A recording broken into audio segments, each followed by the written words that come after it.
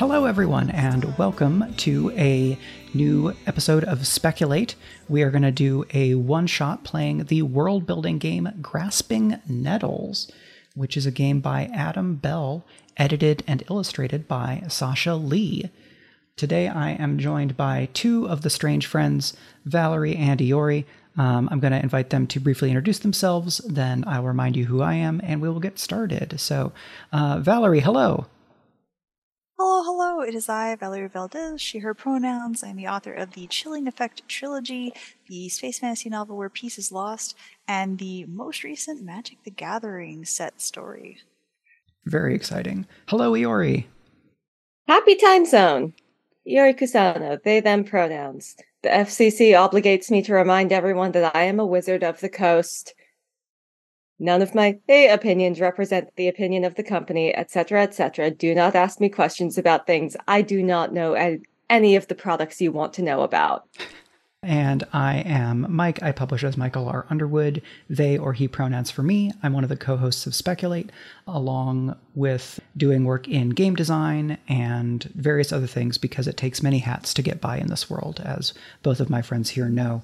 I had had my eye on Grasping Nettles for a little while because I find world-building games really interesting, and I'm hoping at some point in the future to do like a lead-in where we play a few games that kind of set the table for a setting and like a vibe, and then do a longer thing. And this is a little bit inspired by what Friends of the Table has done with their Road to kind of pre-seasons for Partisan and things like that.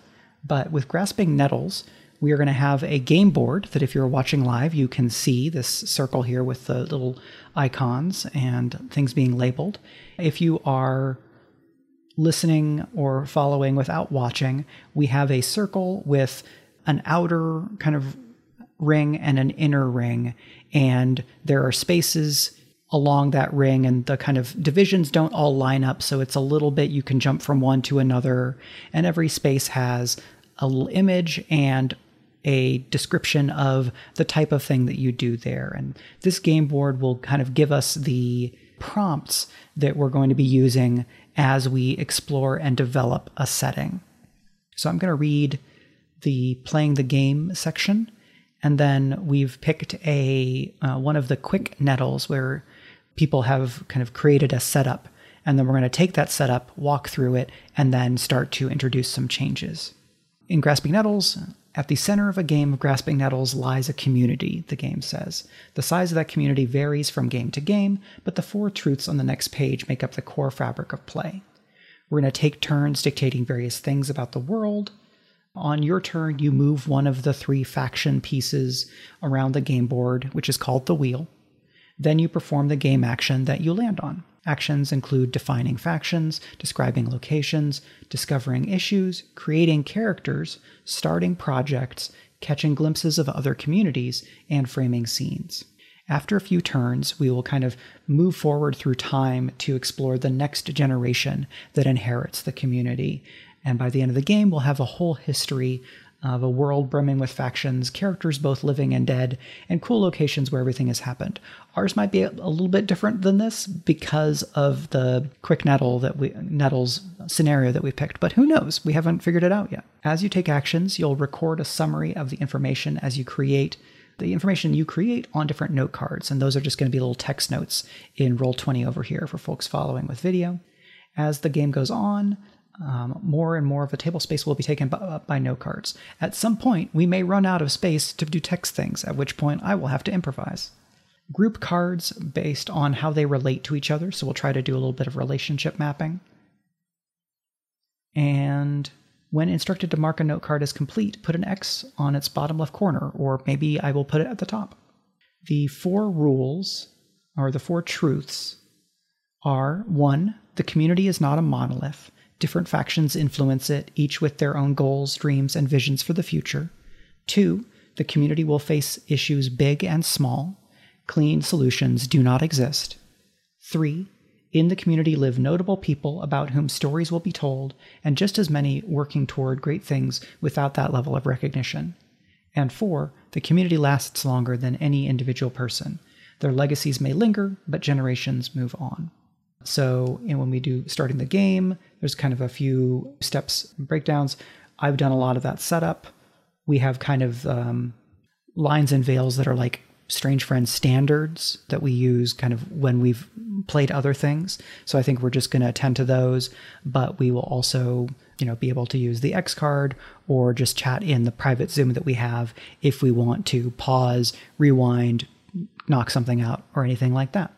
Because we're doing a quick nettle, I'm just going to scroll forward to the section where we do the setup for that. We're going to take turns reading aloud all of the different elements of the backdrop. Start with the setting overview and make sure everyone has a shared understanding. Then go through the factions, locations, etc. in order. As you read each one, write the name on a note card and add it to your play space, following the normal note card guidelines. Once we've read all of the details of the backdrop, we're going to put all 3 faction pieces on the wheel on the generation space, and then do the generation moves forward action. By advancing the generation, you'll have a chance to address everything provided and make the world your own. Start taking turns and playing the game as normal from there on out. So we're doing Down on the Farm, which is a scenario created by Adam Bell. And if you're following along in the Grasping Nettles book, that's page 25. So does somebody want to read the italic text on the left, which is like kind of the flavor setup? Sure. The year is 2008. I'm still in high school, but I am legally able to work. My older brother helps me get a job where he works when home between semesters. I start washing dishes at Unit 77 of a farm-themed regional corporate chain restaurant. The restaurant LARPs as a local diner where the food gets delivered right from the farm, but the scrambled eggs come in milk cartons, the mashed potatoes come pre-made in bags, and the unseasoned chicken breast is cooked while frozen. The biscuits are pretty good. All right, so this does a little bit of our setup. So one of the factions is the front of the house. The waitstaff and hosts form a thin but appreciated barrier between the back of the house and the customers. That does mean that they get the brunt end of all of the ire one group has about the other. So that's where back of house complains about customers, customers are complaining about the food, and front of house is stuck in the middle. The next faction is Night Shift. Valerie, are you okay to read that one? Sure thing. Night Shift. At first glance, the back of the house seems divided between dishwashers, line cooks, and prep cooks. But greater divisions are found between those who open the store and those who close it. The Night Shift is rowdier, younger, and with much less tenure. Okay. So as we go through these, I'm just adding text notes. So that we have these here. I'm trying to make this so that it's a little bit more legible, but unfortunately we are working with Roll20, which is not always the easiest to work with. So I'm just going to keep on making text notes here. Okay, and then Iori, can you read Day Shift? The cooks and dishwashers on Day Shift have put in the time and earned their spot in the earlier shift, and they know it. Sometimes they'll even leave the place a mess for the hell of it. Okay, so we've got 3 factions so far. I think we get 1 more. But first we have a Season, Sunday Brunch Rush. Elderly suburbanites converge upon the restaurant after church every Sunday. It's the busiest time of the week every week. Night Shift meets Day Shift on the line before noon, slinging eggs and bacon and all other standard American breakfast fare. So I'm going to add this as Season, Sunday Brunch Rush. And then next is our last faction, Management. If you're good to read that one, Valerie. Yep. The Sunday Brunch Rush is the only season all 4 managers are in the building at once. Their managerial styles may clash, but they will find time to sit at a table to, quote, discuss the coming week, while the after-brunch skeleton crew fixes the kitchen back up. Okay. So given that this is a Strange Friends activity, I would place the chances of some kind of unionization action at about 30% base. I mean, 50, 80. I'm like, I think we'll go. Given that it's us, yeah, I think 30% is really, really low. We've got location, the dumpsters. 3 large dumpsters, 2 for trash and 1 for cardboard. A smelly, festering bin stands solemnly amidst them, waiting for its daily deposits of spent cooking oil. Yep, that sounds like working in a restaurant. Y'all had a separate bin for oil? Wait, y'all threw oil out? I'm not going to answer that on the grounds that it may incriminate my former employers. I can only speak to the movie. Statute of limitations, baby. I will tell y'all straight up that I have worked places where you don't want to know how old that oil was. In the movie theater, the kettle was cleaned out every night with a very special kettle cleaner, which was an abrasive that got poured in with water, and you would turn the kettle on so it would boil this abrasive chemical water slurry, and then we would fill a garbage can with ice and dump the boiling slurry into the plastic garbage can full of ice. If you didn't put it didn't shatter? Ice, well, it was I guess not that kind of plastic. It was a more sturdy, I don't know. Certainly more than one plastic garbage can was melted during this process by someone who did not put enough ice in. So, event. Regional management. Nobody's sure how long he's here for, but it sure does spoil the fun. All right. And then we have Project Bus Your Own Tables. The dish tank workers of the night shift are tired of having to do double as busboys and are outlining new protocols to get the front of house to bring all the dishes to the back of a house and stack them in a nice, orderly manner. And then we've got 3 left. So, Yori, do you want to read JD? Character, JD. Management hates him, but can't deny that he does good work. He's managed to trick them into training him as a server, but they continue to only schedule him for night shift as a line cook. Through crafty shift swapping, he appears to be a full-time waiter now. We've got the walk-in freezer, a location located in the inside the walk-in cooler. It's a great place to cool off. Plus, nobody can hear you scream at the top of your lungs or see you eat the food you're stealing. I feel directly called out right now. I feel like screaming in the walk-in freezer is a pretty widely discussed element of working food service. Yeah. Screaming and then shoving sliced cheese into your mouth to end the screaming, yeah.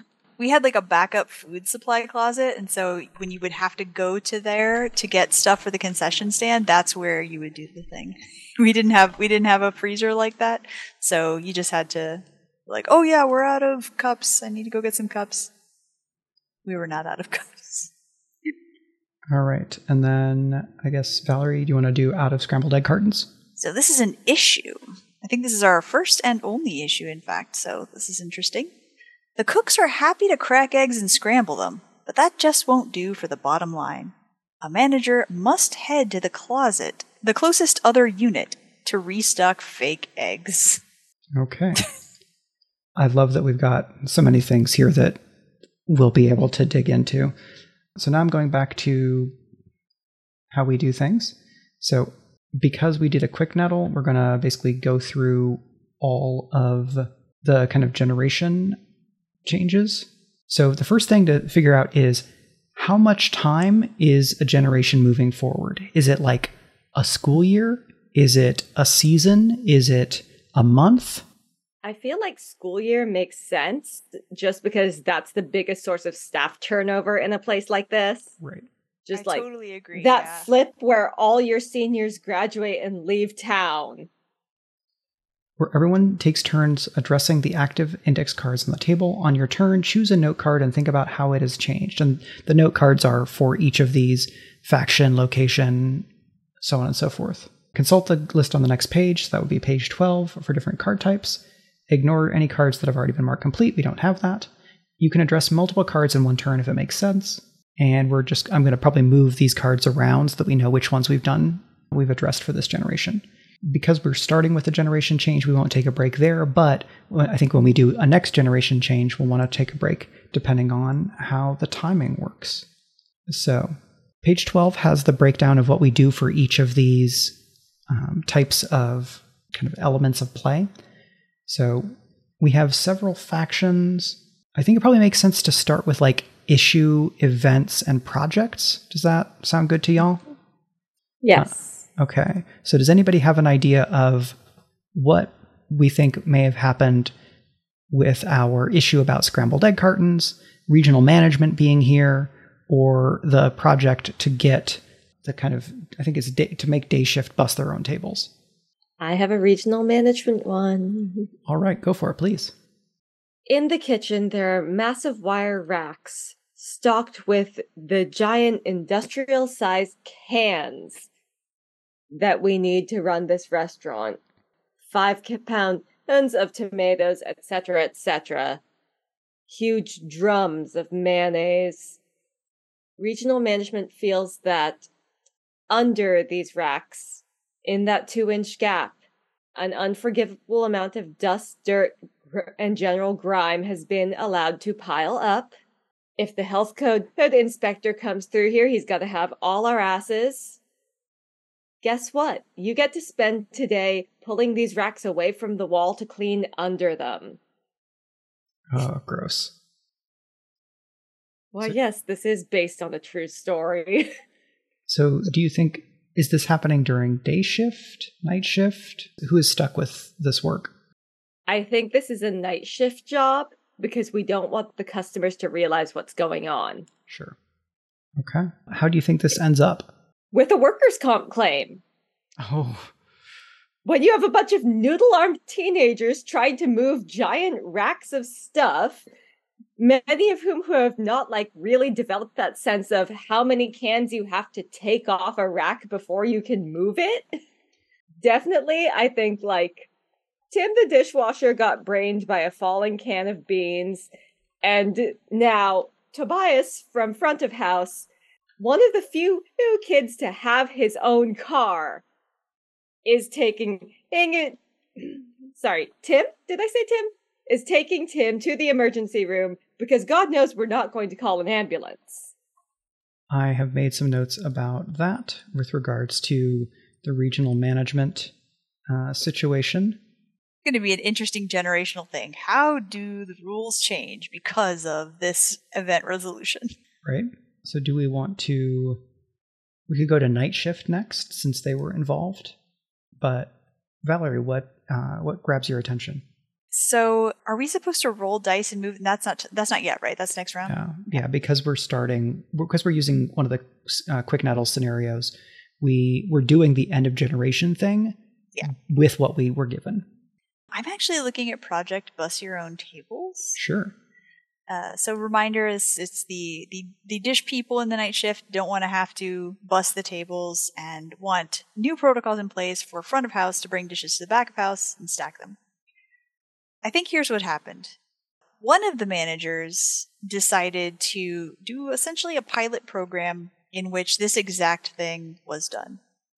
The front of house people then were spending so much time bussing tables that it ended up with longer lines in front of house of people waiting to be seated because there was no one there. So this led to angry customers. Another manager thought, okay, we'll try to sort of split the difference, and we're going to put in places for people to bus their own tables. This did not work either, because it was too big of a change. Yori's like, I've been here. Nope, it's terrible. So they installed garbage cans with bins for people to take out their own trash, put their dishes in the bins. And some people are very conscientious about it. Many people simply don't do it, which means that the tables, which are now no one's responsibility, get bussed by nobody. And let's not forget the fuckers who fully throw away the non-disposable dishware. Absolutely. And so the cost of replacing missing dishware and silverware has gone up. And everyone is big mad about this, basically. So the resolution is it goes back to how it was before, but everyone's really angry. Everyone loses. At least they replaced the dishware. When this happened where I worked, I had to physically dig through the trash bins.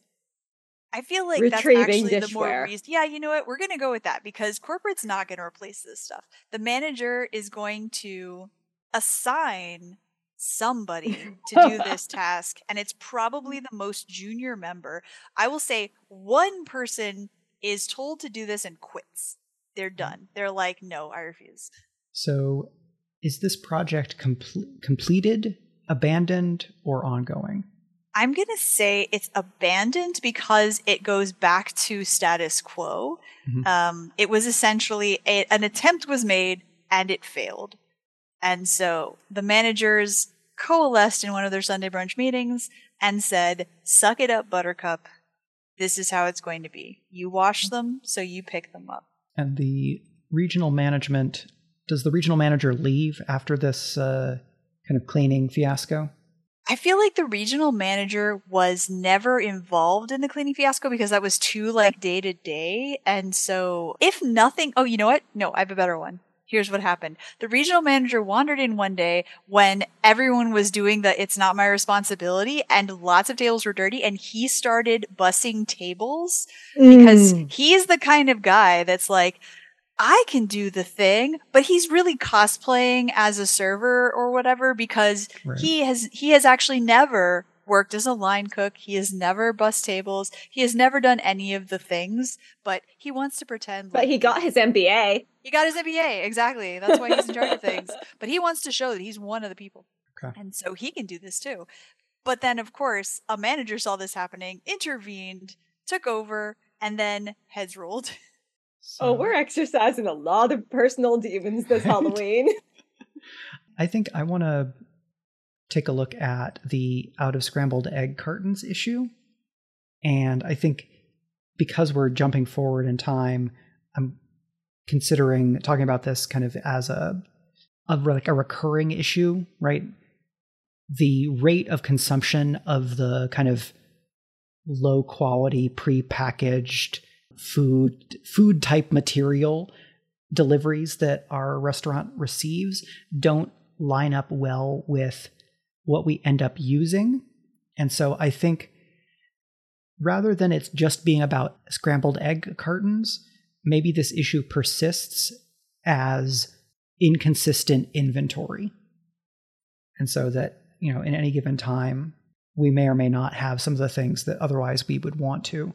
I do really like the idea that for the egg cartons thing, we could have simply bought real eggs, but management refuses because of the bottom line, right? And so the cooks are having a worse time. The servers are having a worse time because we can't actually sell the thing that is on the menu, and that ends up causing problems that then get back to management. And so the insistence on saving money makes everybody's life worse and probably costs this diner money, because that's how bad management works. There becomes a social media blitz, like with McDonald's and the shakes, how you can never get a shake at McDonald's, and they joke about how you can never get eggs at this restaurant. For sure. So I'm going to put inconsistent inventory over here as something that will persist. Iori, where would you like to go next? Is it time to roll the dice? So we're going to go through all of the faction character, all of these things that were set up. Ooh. So for a character, I'm going to the dumpsters. Sure. So for a location, describe how the location changes with time and reflect those changes on the note card. Well, you can say that the location has changed because a family of raccoons has now moved in under one of those dumpsters. And boy howdy, they are having a good time. This place is raccoon heaven. Okay. Truly, a paradise of discarded waffle ends and burnt bacon. Sure, that does seem like a place where you'd want to move in as a family of raccoons. Management puts up "Don't feed the raccoons" signs, which are ignored. Yes, the raccoons are growing fat and happy. They are prospering. They are thriving. I expect that the staff probably has named the raccoons. Oh, yes. Okay. I look forward to coming back to this. Valerie, what do you think? Where do you want to go? Sorry, I'm still laughing about raccoons. Yeah. Let me see. Let's go with night shift. Okay. So for a faction, describe how the faction changes with the next generation. Does it still exist in its current form, or do younger voices shape it into something different? reflect those changes on the note card, or replace the note card entirely if need be. The night shift has definitely grown irritated with the mess that the day shift sometimes leaves.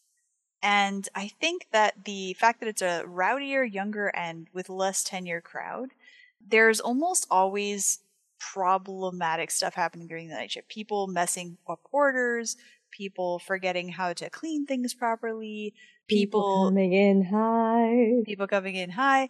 I feel like the night shifts, let's lean into Waffle House. Okay, so the night shift, unfortunately, does attract a surlier crowd of people who have been out partying.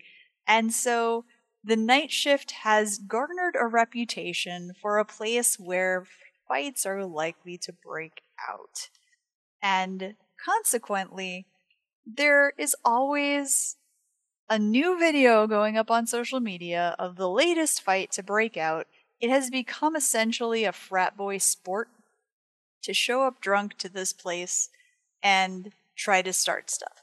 Consequently, some of the night shift folks have banded together to take self-defense classes, and some of them have simply quit because, especially for the younger people, let's say one in particular was injured in an altercation and the parents threatened to sue because there's no security and, there's no rules in place, then everything just kind of goes to crap. All right, so we know that night shift is having to toughen up / replace employees that are just leaving. Okay, and they are going to stick around. We know that the dumpsters are here. So I'm going to look at the Sunday brunch rush and let's see, I guess seasons are not listed here in this section. So I think that Sunday brunch rush is probably still a thing, right? So I think maybe this Sunday brunch rush is damn eternal. I think this just becomes a issue that Sunday brunch rush is always like a flashpoint. Whatever existing problems are plaguing the restaurant and the staff get magnified in the brunch rush, because I imagine we're probably even getting some of the frat boy brawler activity in that brunch rush, where the kind of church-going community is butting up against, or kind of being butt up against by this other group, where the kind of late night Denny's vibe flows into the Perkins church vibe, and it's bad for everybody. I think that the tenor of the Sunday brunch rush is also indicative of what's going on in the wider community outside the restaurant at any given point. Something weird happens in a sermon that week, you're gonna find out. Okay. So we've got 4 items left. Iori, which one do you want to go to? So we've got 2 factions, a character, and a location. Walk-in freezer. All right. So what happens and changes with the walk-in freezer? Management puts a camera in there. Oh no! And now day shift, night shift, and front of house are united in trying to figure out how many ways they can plausibly destroy, ruin, shut off that camera as often as possible, Stacking and things blame up it in on front of various it, malfunctions. Yes. Oops, we stacked the soups in front of it. Oops. I guess the cold in here must have affected the wires somehow. So I feel like it'd be pretty likely that being the person that most recently screwed up the camera is a big part of social cachet among the staff. Yes, absolutely. There are competitions. It's like the internal equivalent of those weird college traditions where someone has to steal a certain statue, right, and while you're the possessor of the statue, you're the most important person in the world. Yeah, and of course it can't be officially up anywhere because it's undermining management, but everybody knows. There isn't a scoreboard, but we all know. Valerie, front of house management or JD? So I feel like because the Sunday brunch rush has started to be genuinely overwhelming, management has had to move their meetings to another less hectic time. And so in theory, the less hectic time would have been after the brunch rush, and that's basically when they were doing the thing. But because of, football season happens and all of these people who have slept off their hangovers and are now coming in, for cheap eggs that they don't have. There is essentially the brunch rush never ends, or it never ends enough for the managers to step back and have a meeting. So now the managers meet on Tuesday nights, which is the sort of lowest point of stuff happening. It's basically about, maybe 4 o'clock. Actually, so it's not night, but say 4 o'clock on a Tuesday. Every manager that doesn't normally work at 4 o'clock on a Tuesday hates this because they have to make a special trip out to do this 1-hour meeting. And so they are now campaigning to meet virtually. It's 2008, so I'm trying to remember the tech level of this. Potentially phone call show. They're trying to switch. Skype. Well, yeah. Let's say, do we have Skype? Skype has very bad grainy video in 2008. So they're trying to switch to Skype meetings. Is this like a younger manager's suggestion? This is a younger manager's suggestion, and one who has to take the bus to get there, and is like, this is not just, an hour of getting to this place, but is also public transit, which is not super reliable. It was supposed to be my goddamn day off. It was supposed to be my day off. You are not paying me for these meetings? And so there is a strong push to move to Skype meetings. Which would still be wage theft, but theft of less wage. Okay. So I actually missed day shift. So we have front of house, JD, and day shift. I'm going to look at front of house. And I think the thing that changes in front of house is that that management starts more actively recruiting, and they are going out of their way to try to hire teenagers who have more status in the local church communities or the theater kids, because they're trying to basically improve service, which is basically just better acting skills and more clout. Because if the server is like the preacher's kid, you're going to give them a little bit more leeway. Not when they screw up, but when things go wrong. You're just like, oh, well, I'm not going to chew out the pastor's kid. And so I think the front of house is gains prestige, and is focused on customer experience. So that's what they look like. Yori, we have JD and day shift left to resolve for this section. June of senior year rolls around and management is psyched because they're sure that JD is not going to be their problem anymore. He is a bright, crafty kid. He is going to go away to college. Unfortunately, JD is the kind of bright, crafty kid who's fiscally savvy. That's why he went to front of house. He wanted those tips. And because he is a bright kid who is fiscally savvy, JD is not quitting to go to college and move away. He is keeping his job and staying in town and doing his first 2 years at community college to save money. He'll Very transfer smart. to a state school later. Management is very dismayed because they have no real pretext to fire this kid without causing absolute mutiny throughout the restaurant. And also, he has curried the favor of enough grannies that they're genuinely worried about the impact firing him could have on the customer base. Okay. So I've added a note, community college and beloved by local grannies to JD's card. Okay, Valerie, what's up with day shift as we wrap up this generational move? So as previously noted, day shift and the cooks sometimes leave a mess because they can. Basically, they have sort of organized to collectively decide that when it is time to go, they must clock out. And this is partly because of management getting really, really up their butts about being clocked out on time. Because you don't want to have to pay overtime, so everybody's got to take their breaks on time, and everybody's got to clock out on time. This is very important, and it's been stressed so many times that at this point they're just like, fine, forget it.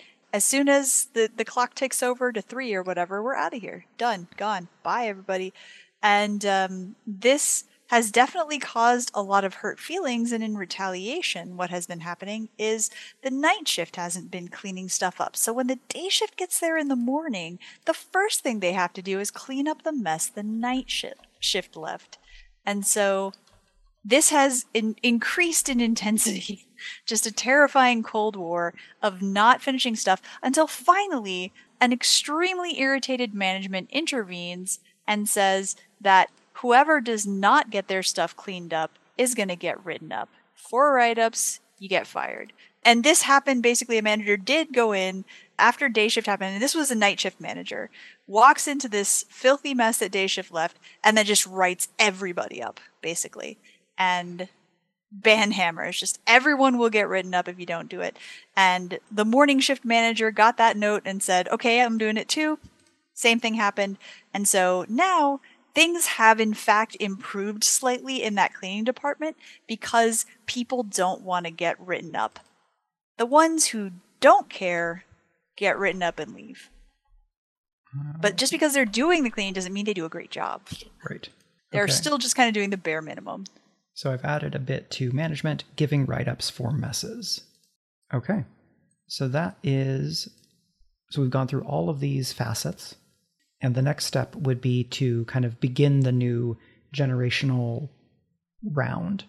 But because we are about 40-something minutes in, I think this is probably a good place for us to take a break. And a break for us means a break for you. So if you're watching or listening, then I would encourage you to take some steps to take care of yourself. Use the restroom, stretch, move around, grab a beverage, check in with people, anything like that. We will be back very soon with more of our beleaguered bad ingredients diner with just like a really large side of collective catharsis for the three of us and our retail and food service backgrounds in various times of our lives. So we'll be back with that in just a few minutes if you're watching, in the next episode if you're listening. Thanks. The theme music for Speculate is Yellow Wood by Greg's band The Road. Find out more at www.thebandtheroad.com.